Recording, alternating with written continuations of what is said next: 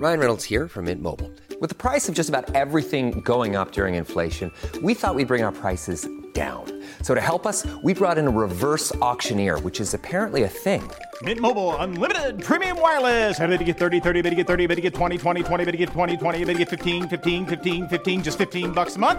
Sold! Give it a try at mintmobile.com/switch. $45 up front for 3 months plus taxes and fees. Promo rate for new customers for limited time. Unlimited more than 40 gigabytes per month. Slows full terms at mintmobile.com. Hey, I'm Ryan Reynolds. At Mint Mobile, we like to do the opposite of what Big Wireless does. They charge you a lot, we charge you a little. So naturally, when they announced they'd be raising their prices due to inflation, we decided to deflate our prices due to not hating you.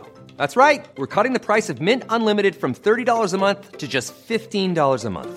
Give it a try at mintmobile.com/switch. $45 up front for 3 months plus taxes and fees. Promo rate for new customers for limited time. Unlimited more than 40 gigabytes per month. Slows full terms at mintmobile.com.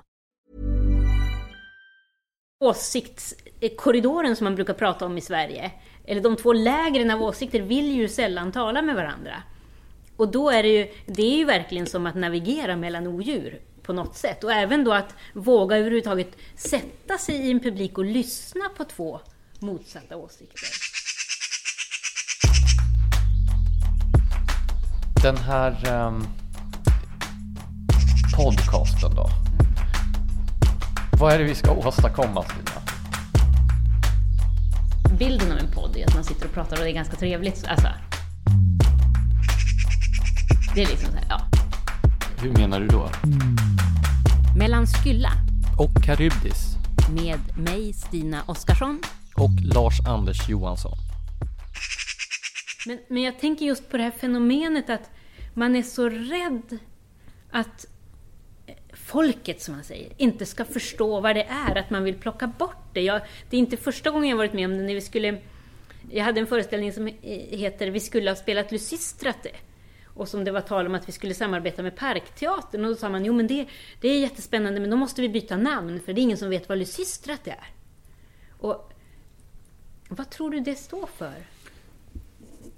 Så det finns ju 2 stycken tanketraditioner när det gäller bildningen just. Det ena är att bildning är någonting bra, någonting som förädlar människan, någonting som gör människan mer fullständig. Det är ju en tankegång som har funnits ända sedan antiken.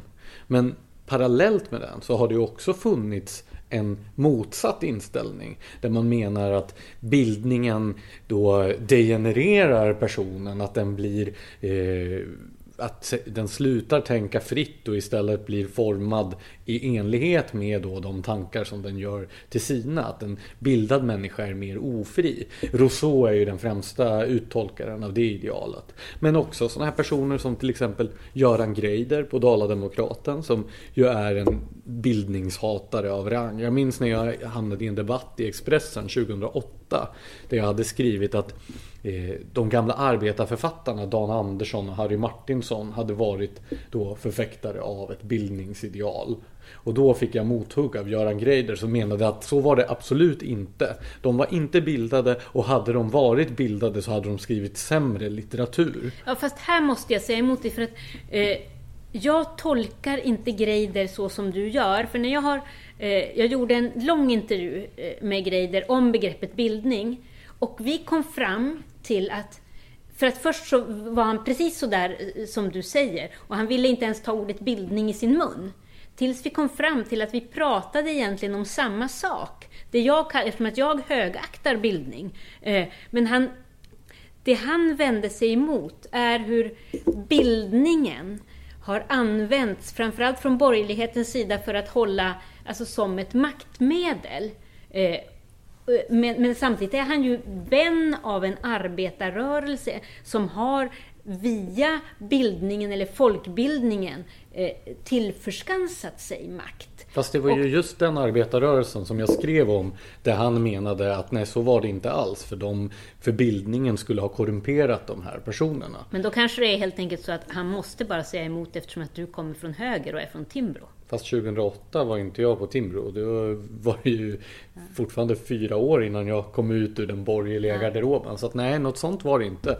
Jag uppfattade det som ett genuint ställningstagande. Och han är ju inte ensam om det här. Ta till exempel den stora kulturpolitiska reformen som genomfördes på 70-talet i Sverige. När man strök ordet bildning ur alla styrdokument i kulturpolitiken, eftersom bildning inte var något eftersträvansvärt på den tiden när det var social ingenjörskonst som gällde. Så om vi då pratar om arbetarrörelsen så finns de här två spåren även där. Den tidiga arbetarrörelsen som förfäktade verkligen bildningen, som grundade folkhögskolor, studieförbund och allting sånt.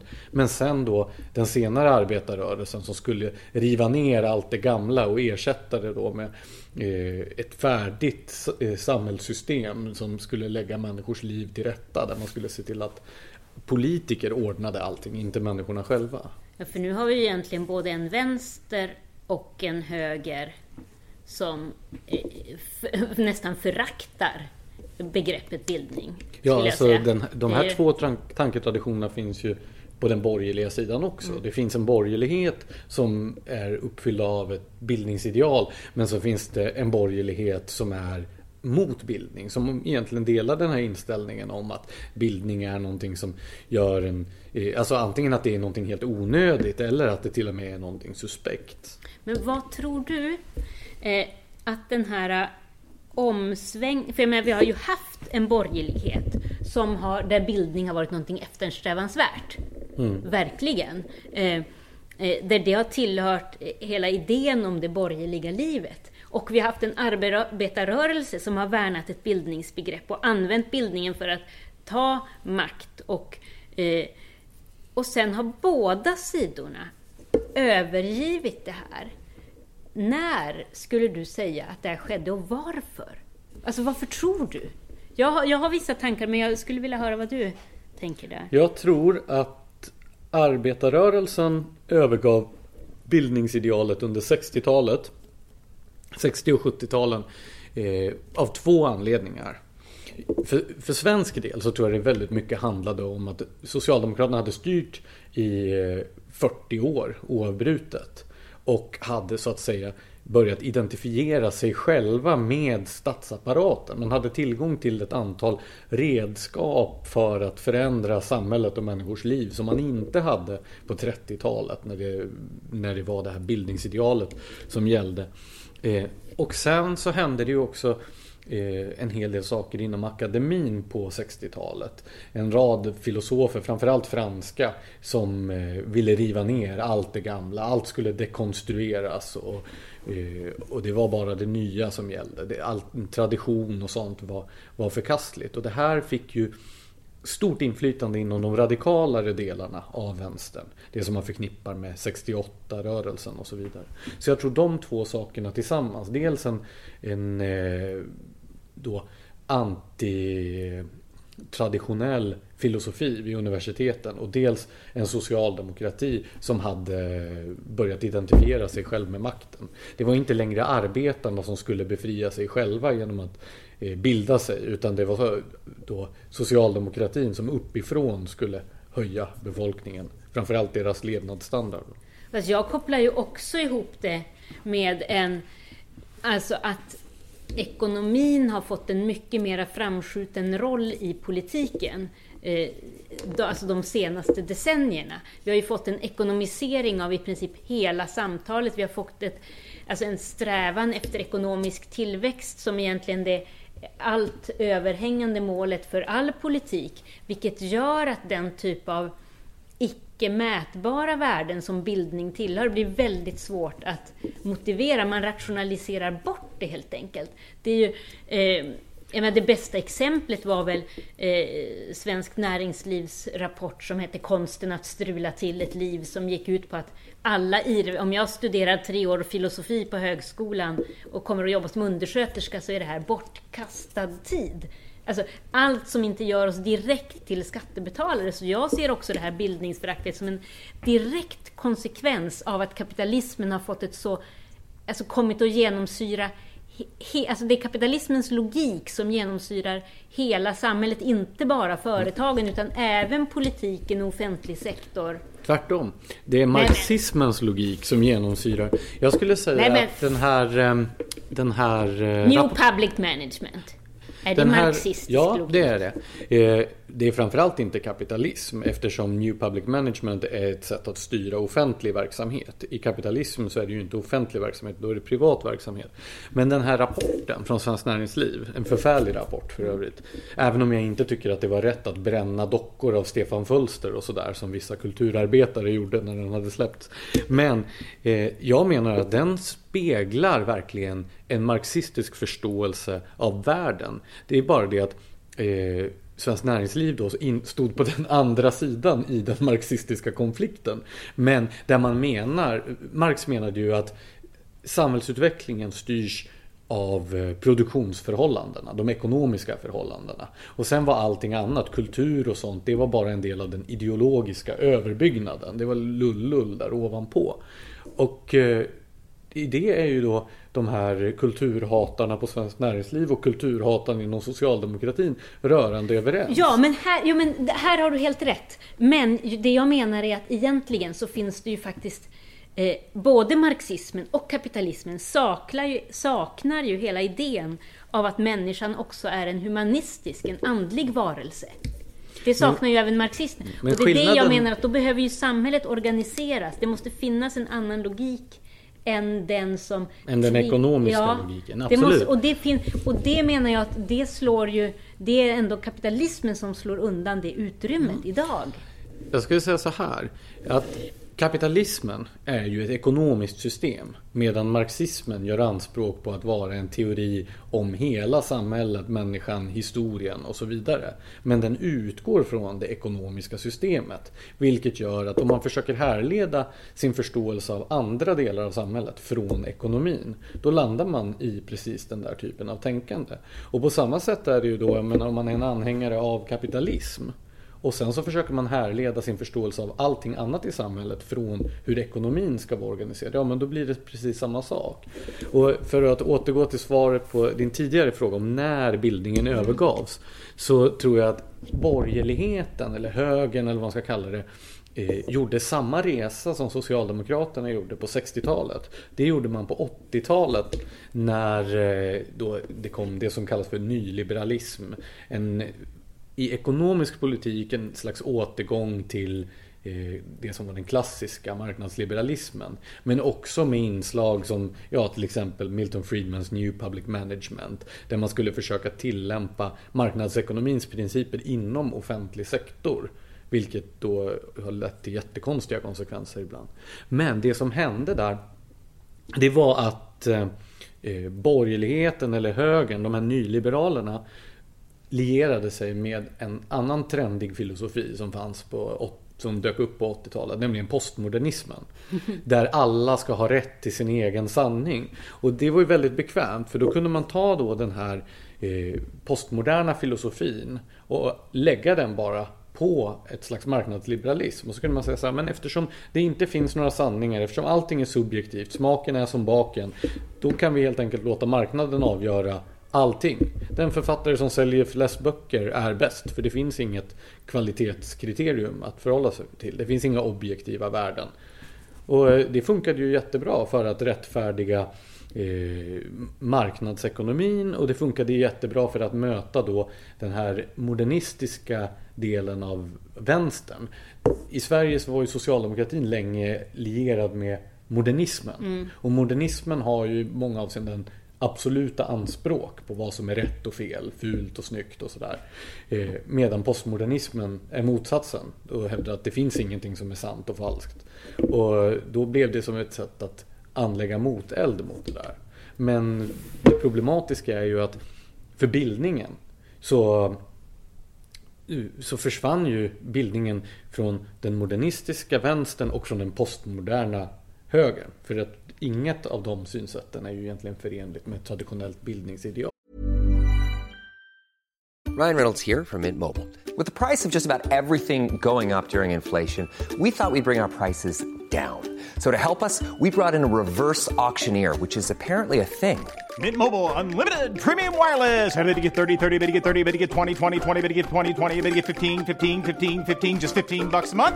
Sold! Give it a try at mintmobile.com/switch. $45 up front for 3 months plus taxes and fees. Promo rate for new customers for limited time. Unlimited more than 40 gigabytes per month slows. Full terms at mintmobile.com. Millions of people have lost weight with personalized plans from Noom. Like Evan, who can't stand salads and still lost 50 pounds. Salads generally for most people are the easy button, right? For me, that wasn't an option. I never really was a salad guy. That's just not who I am. But Noom worked for me. Get your personalized plan today at Noom.com.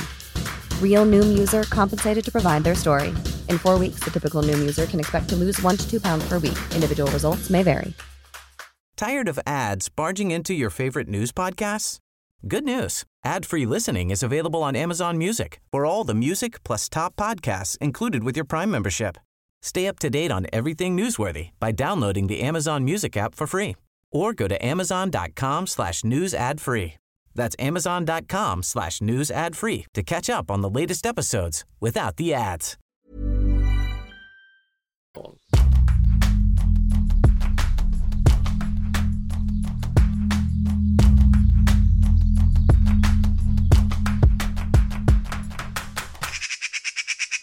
Jag kan ibland sörja att jag är född när jag är född och uppvuxen i det här. Vet, jag ska erkänna en sak, och det var att när vi skulle hitta på ett namn till våran podcast och du sa mellan Skylla och Karybdis, så hade jag ingen aning om det var, alltså vad det var och var det kom ifrån. Så att bara för att om det är någon som sitter här och känner sig dum, har känt sig dum i en halvtimmes tid för att ni inte vet vad det var, så visste inte jag det heller.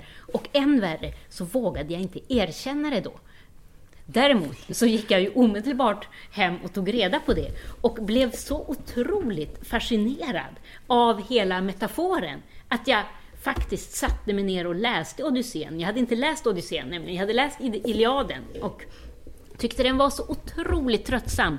Det var bara krig hela tiden och jag är så trött på alla dessa manliga krigsskildringar att jag kände, nej, jag läser Sappho, jag läser någonting annat, jag läser inte en bok till av Homerus. Så jag struntade i Odysseen. Det finns ju bara 2. Ja, men jag hade läst den första och kände, jag läser inte den andra. Odysseen är ju i och för sig festligare än Iliaden. Ja, så jag borde ha börjat med den. Men det jag tänker är att det jag ju skulle önska är att det fanns mer av den där synen på att, för jag tror ju att jag är inte ensam om att faktiskt kunna gå igång på det jag inte förstår. Ja, men det är därför barn, tänker jag, ofta när man får ett inblick i något som är en förbjuden värld och man går och ser en föreställning som kanske är lite för svår eller man har en bok som är lite för svår, så blir man ju, alltså det sporrar ju oftast ens vetgirighet, och jag tänker att det är ju den vetgirigheten som ändå kan starta en bildningsresa. Jag tänker bara på, jag tror att min egen bildningsresa, den började faktiskt, många har frågat mig om det och de har önskat att jag skulle ha sagt så här på ett bibliotek eller på alla som har frågat har önskat det, men jag har tvingats stå och säga att den började faktiskt i skogen i Östanbäck, där vi jag hade hört någon gång att man kunde, att guld kom från en sten som heter guldmalm. Och så hittade vi några stenar som vi tänkte, tänk om det här är guld. Och så frågade vi så här, hur gör man guld av guldmalm? Och då hade våra föräldrar sagt, ja, men man ska bränna det i en masugn där det är jättevarmt. Så vi började bygga en sån där masugn som vi tänkte att en masugn såg ut. Och sen var det en hel sommar där som vi höll på försöka få varmare och varmare i den där ugnen och bränna de där stenarna till. Sen fattade vi att det var inte guldmalm och vi började ta reda på vad det var för sten egentligen. Då gick vi kanske till biblioteket men kollade upp, det var någon vanlig gråsten av något slag. Så kokade vi blåbärssylt istället, men lärde vi oss det. Och det var någonstans den där, hur det ena föder det andra, att jag tar reda på det tredje. Som jag tycker är en sån, alltså den aktsamheten måste man ha med sig i en bildningsresa och inte bara avfärda saker som man inte begriper. Är du bildad? Jag tycker inte att man kan ha bildning som ett absolut begrepp. Jag menar att man måste ha det som ett relativt begrepp. Det vill säga att man kan vara mer eller mindre bildad. För man kan ju aldrig vara färdig. Man har ju inte nått en nivå när man är färdig. Jag har en del bekanta, framförallt i en äldre generation, som jag betraktar som oerhört bildade.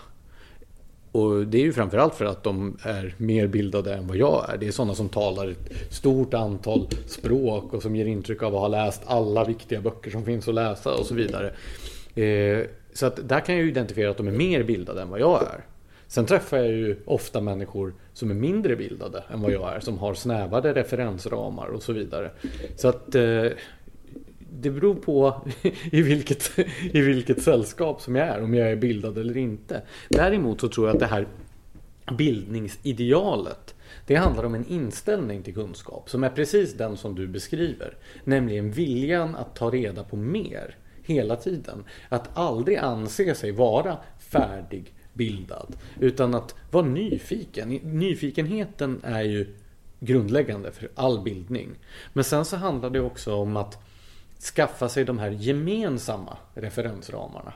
När jag bildar mig själv, när jag läser böcker som jag tror kommer att vara viktiga pusselbitar i mitt eget skapande av större referensramar, då kommer ju det att göra också att jag skaffar en slags gemensam yta med. Om jag läser en bok som du också har läst, då har vi genast vidgat vår gemensamma referensram. Och vi har en gemensam erfarenhet som vi kan förhålla oss till. Och det här som är så viktigt, tänker jag, grupper som tidigare har varit utestängda från bildningen. Om man kommer från ett hem där man inte har fått med sig litteraturens klassiker till exempel från föräldrarna och så vidare. Att om man inte får den typen av referensramar via skolan, då kommer man att vara utestängd från en lång rad olika typer av sammanhang. Det finns en massa olika saker som man inte kan relatera till, som man inte kan samtala om. Och om vi återknyter till då det här med Greider hävdade att bildningen hade använts som ett redskap för att trycka ner människor. Jag håller inte med om det. Däremot så blev det ett sätt att markera avstånd. De som hade tillgång till de här referensramarna och de som inte hade det. Men det löser man ju inte genom att avskaffa bildningen, utan att låta fler komma i kontakt med den. Ja, jag är ju faktiskt anhängare, alltså just av den anledning som du säger. Jag tycker ju att man skulle ha en kulturell kanon. Det är ju så otroligt kontroversiellt förslag från många håll, framförallt kanske inom vänstern. Men just av den anledningen att alltså nu i en tid där vi trots det enorma informations- och nyhetsflödet kan leva i helt olika bilder av verkligheten, så finns det faktiskt, vi har möjlighet att ha vissa rum gemensamt inom alltså de konstnärliga referensramarna som kan vara mycket viktigare rum, tänker jag. Och det skapas ju ändå alltid en kanon i ett samhälle, i ett land.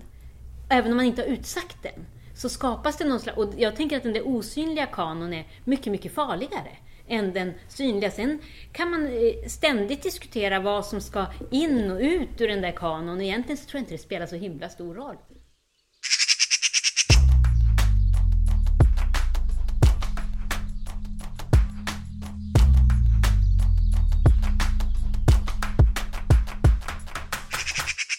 Apropå det här med varför bildning. Och jag gick i Botaniska trädgården för ett tag sedan.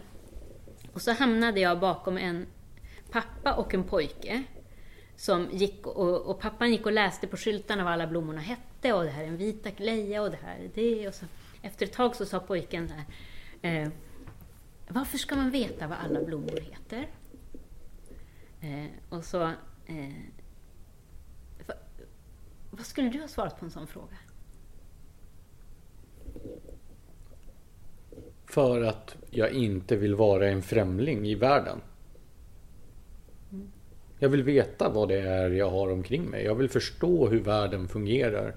Jag vill veta vad blommorna heter, vad träden heter, vad djuren har för livscykel och så vidare. För att jag vill förstå. För annars, om man går runt och är helt oförstående för sin omvärld, då är man ju en främling i världen. Ja, vet du vad? Pappan, han svarade inte, utan han kastade tillbaka frågan till pojken. Och så sa han så här, ja, men varför tror du? Och då sa pojken, han tänkte ett tag, och sen sa han så här, för att det är svårare att döda någon som har ett namn. Och jag bara stannade till, för jag tyckte det var så vansinnigt vackert. För det, och det hänger ju ihop med det du säger. För det, om jag vet att det här trädet är en lönn, och jag vet hur hur det får sin näring. Jag vet hur det... Alltså, det blir ju mycket, alltså, det blir ju mera än ett träd. Det blir något annat. Och det skapar en större aktsamhet, tänker jag. Också för... Det är därför som jag tror att den nutida miljörörelsen är så fel ute i sitt val av profilfrågor. Jag tror att om man vill få människor att engagera sig för miljön och lägga om sin livsstil i en då mer hållbar riktning, så ska man inte börja med någonting abstrakt som den globala uppvärmningen. Även om det är en jättestor och akut fråga. Men det är så långt borta. Och det räcker inte med att visa en isbjörn på ett krympande isflak. För hur många av oss är det som befinner oss på platser där det finns isbjörnar och isflak? Väldigt få. Man måste börja nära. Man måste skapa en relation till naturen runt omkring oss. Till en plats, tror jag. Platsen där man bor. Då kommer man också i förlängningen att kunna relatera till de större frågorna. Men om allting som har med natur och miljö att göra är någonting som man ser på flygblad från Greenpeace eller WWF, så kommer det inte att väcka någonting hos Nej, och det är just det. Och också alla de här larmrapporterna med fakta som öser skuld på dig. Det är sällan, och måste jag säga, jag tror att jag har det finaste exemplet på det här, och hur konsten faktiskt kan så det här fröet till att du säger, det var, jag blev uppringd för, nu är det närmare 2 år sedan, av en man som heter Kjell Johansson som var vd för ett stort hissbolag, och han ville absolut träffa mig för att en artikel som jag hade skrivit i Aftonbladet hade förändrat hela hans liv och hans företag. Så jag träffade honom och fick då reda på att den här historien började egentligen ytterligare ett år tillbaka i Almedalen. Jag var på Donners plats och så kom det fram 2 tjejer till mig. Och de fick ställa en fråga, för att de gick runt och ställde en enda fråga till ett antal utvalda personer. Och den frågan var: vad skulle du säga om alla lyssnade? Och jag blev alldeles så här, shit vilken bra fråga, tänkte jag. Den fråga som typ alla har glömt ställa innan de åker till Almedalen. Alla har lagt alla pengar på att folk ska lyssna. Så att jag i alla fall, jag bad att få fundera ett tag, och så gick jag ner till havet. Och så stod jag där och såg solen gå ner i vattnet. Och så började jag tänka på, jag kom precis från Öland, där jag för första gången hade jobbat på riktigt i en trädgård. Jag hade planterat ett äppelträd nämligen. Och jag vet att jag stod där, jag hade grävt en djup grop för det där trädet. Och stod där alldeles jordig, och så bara stannade jag upp och tänkte, alltså drabbades av den där självklara insikten att, men gud, det här trädet kommer ju att leva långt, långt efter att jag är borta. Och allt det här ogräset som jag har rensat, det kommer ju ändå bara ta över. Och så tänkte jag, hur kan jag betrakta det här som mitt, den här gården, det här trädet? För allting är ju bara till låns.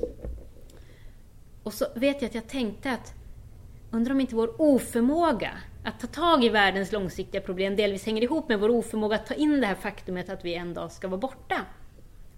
Men då visste jag i alla fall att det var det jag ville säga om alla lyssnare. Då skulle jag bara vilja påminna att allting är bara till låns. Så jag sa det till de där tjejerna.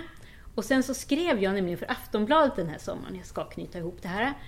Och då är det så att... Och då skrev jag en artikel från Almedalen. Det hade med den här lilla berättelsen om äppelträdet och orden om, som landade i orden allting är bara till låns.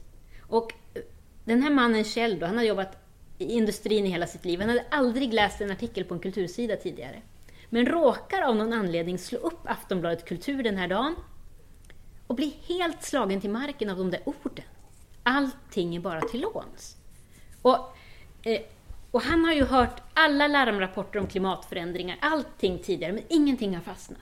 Men helt plötsligt börjar han fundera på hur han lever sitt liv, hur de tillverkar sina hissar, för de gör som alla andra. De maximerar den ekonomiska vinsten och tillverkar hissar som måste kastas bort efter 20 år för de första komponenterna slut. Han börjar alltså plugga cirkulär ekonomi. Han gör en livscykelanalys på hissproduktionen och bestämmer sig för att ställa om hela sitt företag till en hållbar, alltså till ett hållbart tänkande. Och han gör det. Och så de börjar tillverka sina hissar på ett helt annat sätt än andra gör. Och han har sen varit ute sen dess på hissmässor över hela världen och pratat om hur hissbranschen ska bli ledande i arbetet för en hållbar utveckling. Och jag tyckte att det var så, när han berättade det här för mig, så fick jag en sån viktig insikt om också konstens egentliga kraft. Alltså att, för som jag sa, han hade läst alla larmrapporter. Fast det där var en debattartikel. Ja, men ändå, de där orden, menar jag. Ja. Det var ingen debattartikel, det var en krönika, en kulturkrönika. Och jag skulle säga att det betraktar jag snarare som, det ligger närmare det. Det handlade om var ju ändå det här, de grundläggande existentiella värdena. Alltså det var det jag påminde om i det där. Och det är det rum, alltså det är när vi blir påminda om det på något sätt som det kan så olika frön hos oss till förändring. Och jag menar, mitt uppsåt med den här artikeln var inte alls att få en vd för ett hissbolag och börja plugga cirkulär ekonomi.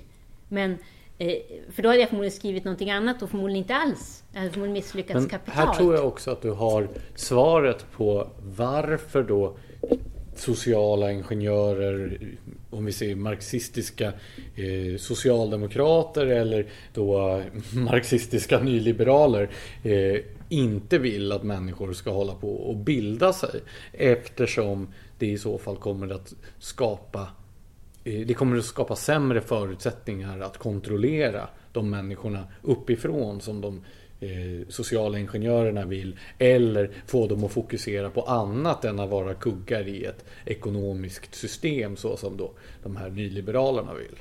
Exakt. Nej, men, och det är ju just det. För, alltså, att tro på konsten eller bildningen, det är ju att tro på människan som en självständigt tänkande varelse utan att ha en aning om vart det här tänkandet kommer att föra oss. Och man det är livsfarligt. Det är fullkomligt livsfarligt för makten.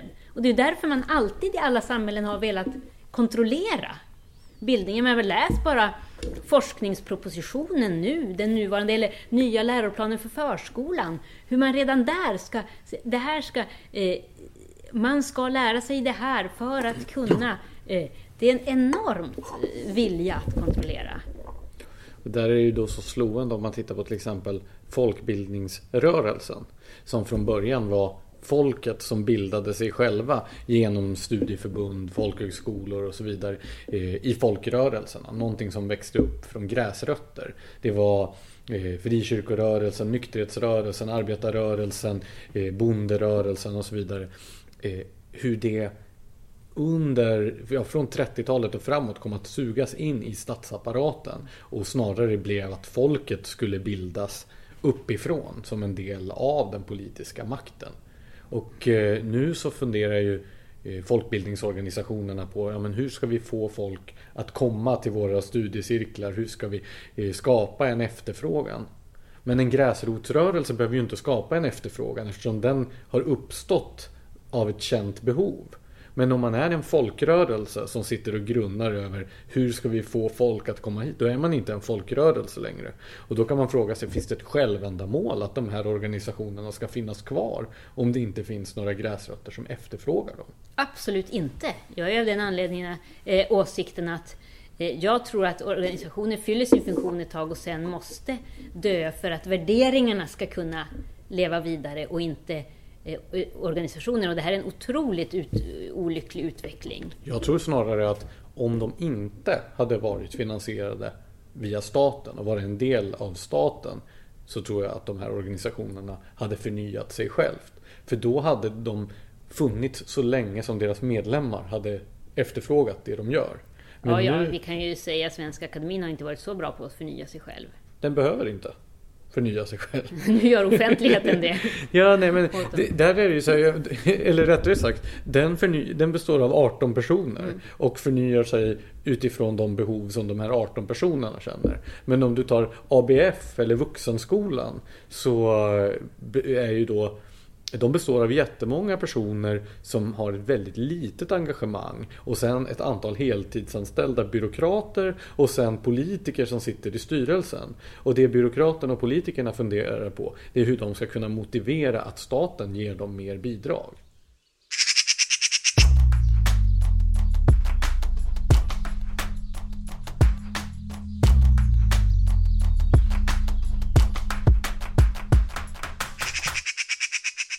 sista fråga bara innan vi lämnar bildningen. Finns det någonting som skulle kunna vända den här utvecklingen som vi är inne i? Av bildningsförakt, av... Som du ser. Oj, det är så många saker som verkar parallellt. Men det är ju alltid såna här pendelrörelser. Och jag tror att vi börjar se ett slags trötthet vid förytligandet, förenklandet.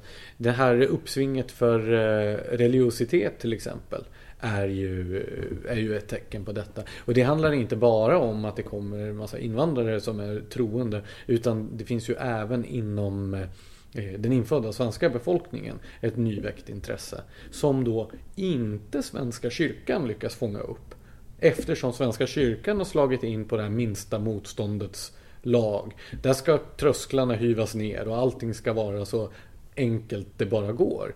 Och så tappar man sina medlemmar, man tappar besökarna i kyrkorna.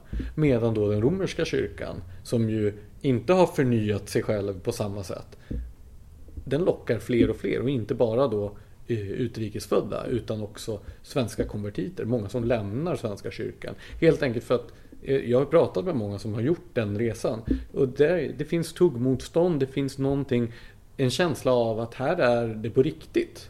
Medan i Svenska kyrkan så hålls det predikan om källsortering. Så är det inte i den romerska kyrkan. Och jag tror att det där kan nog få sin motsvarighet på andra samhällsområden. Jag tror att ytligheten, banaliteten kanske kommer att nå vägs ända till slut. Ja, jag hoppas innerligt att du har, och någonstans så tror jag väl också att du har rätt. Och jag tycker den är fascinerande, den här utvecklingen, framförallt med katolska kyrkan, att man, alltså längtan efter motstånd, efter fasta reformer, efter någonting som är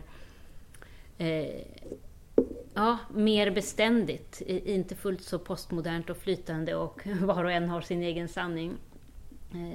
Och det motståndet finns ju också i den klassiska bildningen.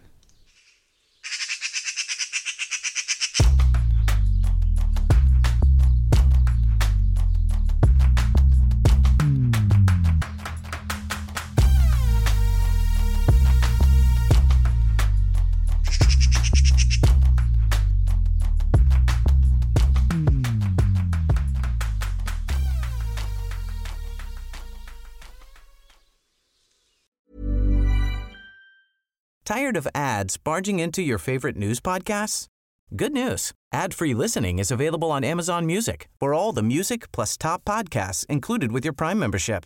Stay up to date on everything newsworthy by downloading the Amazon Music app for free or go to amazon.com/news ad free. That's amazon.com/news ad free to catch up on the latest episodes without the ads. Botox Cosmetic, out of botulinum toxin A, FDA approved for over 20 years. So, talk to your specialist to see if Botox Cosmetic is right for you. For full prescribing information, including boxed warning, visit BotoxCosmetic.com or call 877-351-0300. Remember to ask for Botox Cosmetic by name. To see for yourself and learn more, visit BotoxCosmetic.com. That's BotoxCosmetic.com.